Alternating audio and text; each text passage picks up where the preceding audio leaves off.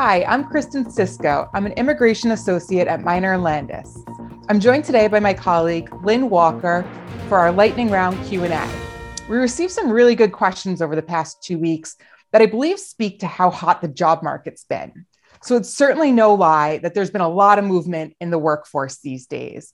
And judging by the questions we received, our listeners are all over it.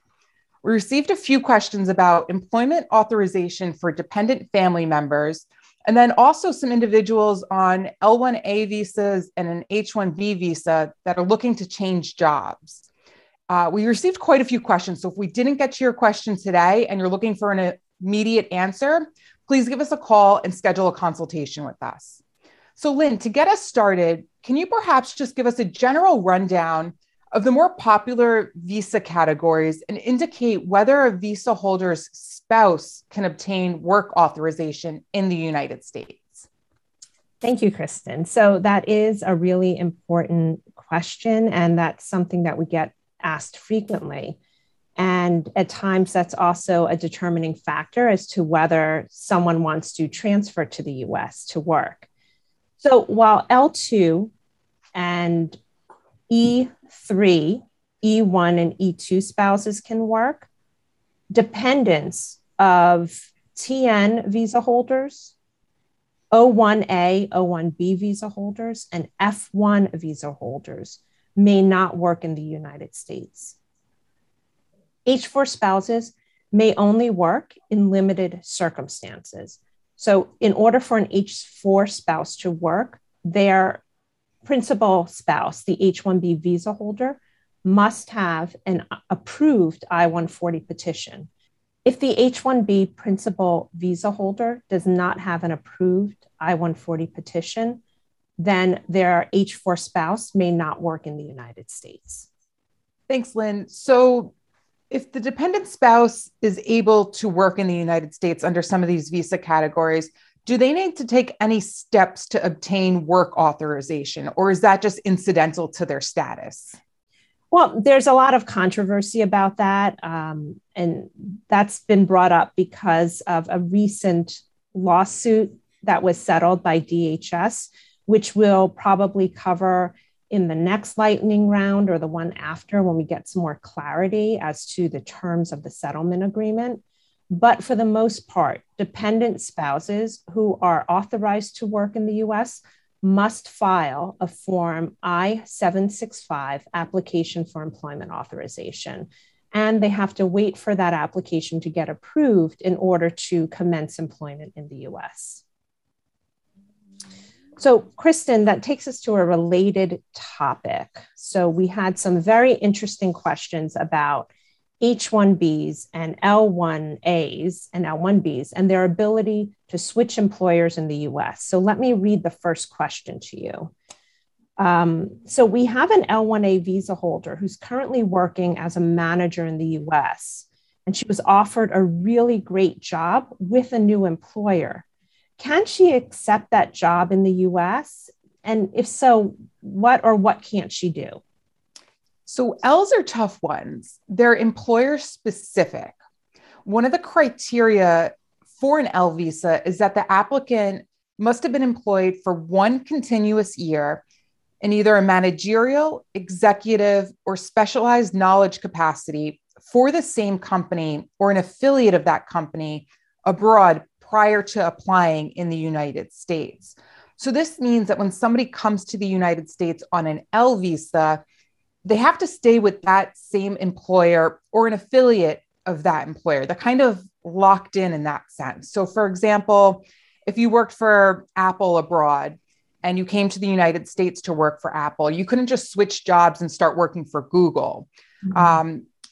In order to switch jobs, you would need to transfer to an affiliated employer in the United States that's affiliated with the employer that you worked for abroad to satisfy that one continuous year abroad. So for an L1A visa holder, or even an L1B visa holder, changing employers might not work unless they can really show that the new employer and their employer abroad are related, correct? Correct. And it might just take a lot more planning. It's not just a matter of, I received a job offer, let me switch right away. It may require them going back abroad and obtaining experience with that new employer abroad for a year and then coming back to the United States. They also need to be mindful of the total number of years that they can stay in L status. So just because they went abroad for a different employer and came back, it doesn't reset the clock on the total number of years that they can stay in L status. Excellent. Excellent. So our next question may be also challenging. It's a very loaded question. So I'm going to read it to you, and I think we're going to have to answer it in steps. So we got a question from someone who's in the US as an H-1B visa holder. She's a physical therapist who wants to change her job. So first, she wants to accept an offer of employment for a new position, a full-time position as an assistant professor at a local university. Then what she wants to do is change her current job to a part-time role as a physical therapist.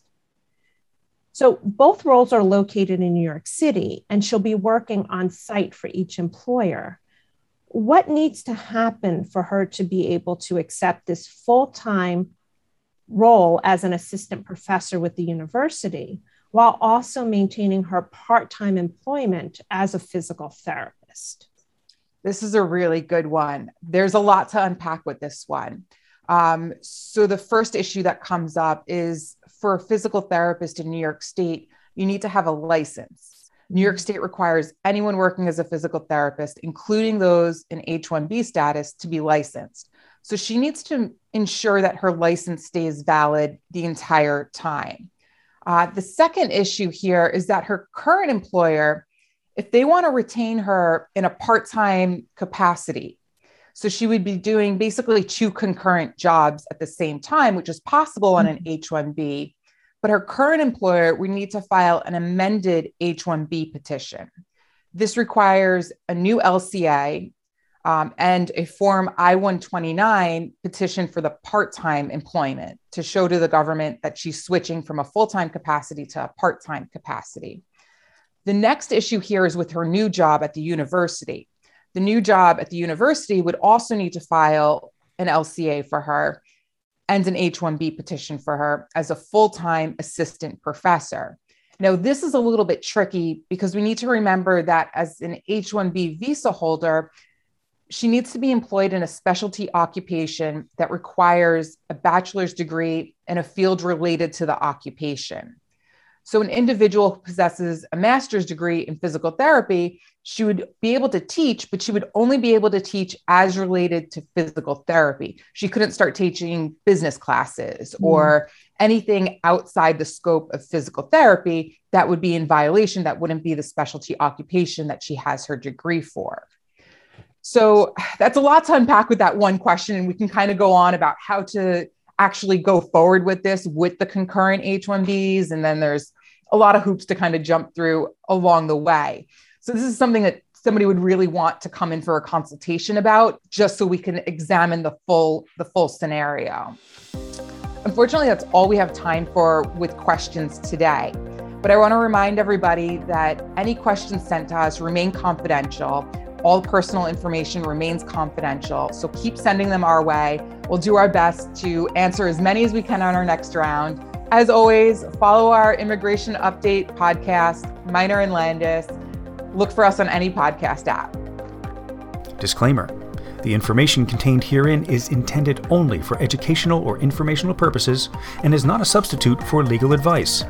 Further, listening to this HR tip in no way establishes an attorney-client relationship between you and Minor and Landis LLP. Listeners should consult legal counsel for definitive advice regarding the current law and regulations and how those apply to your unique situation within your organization.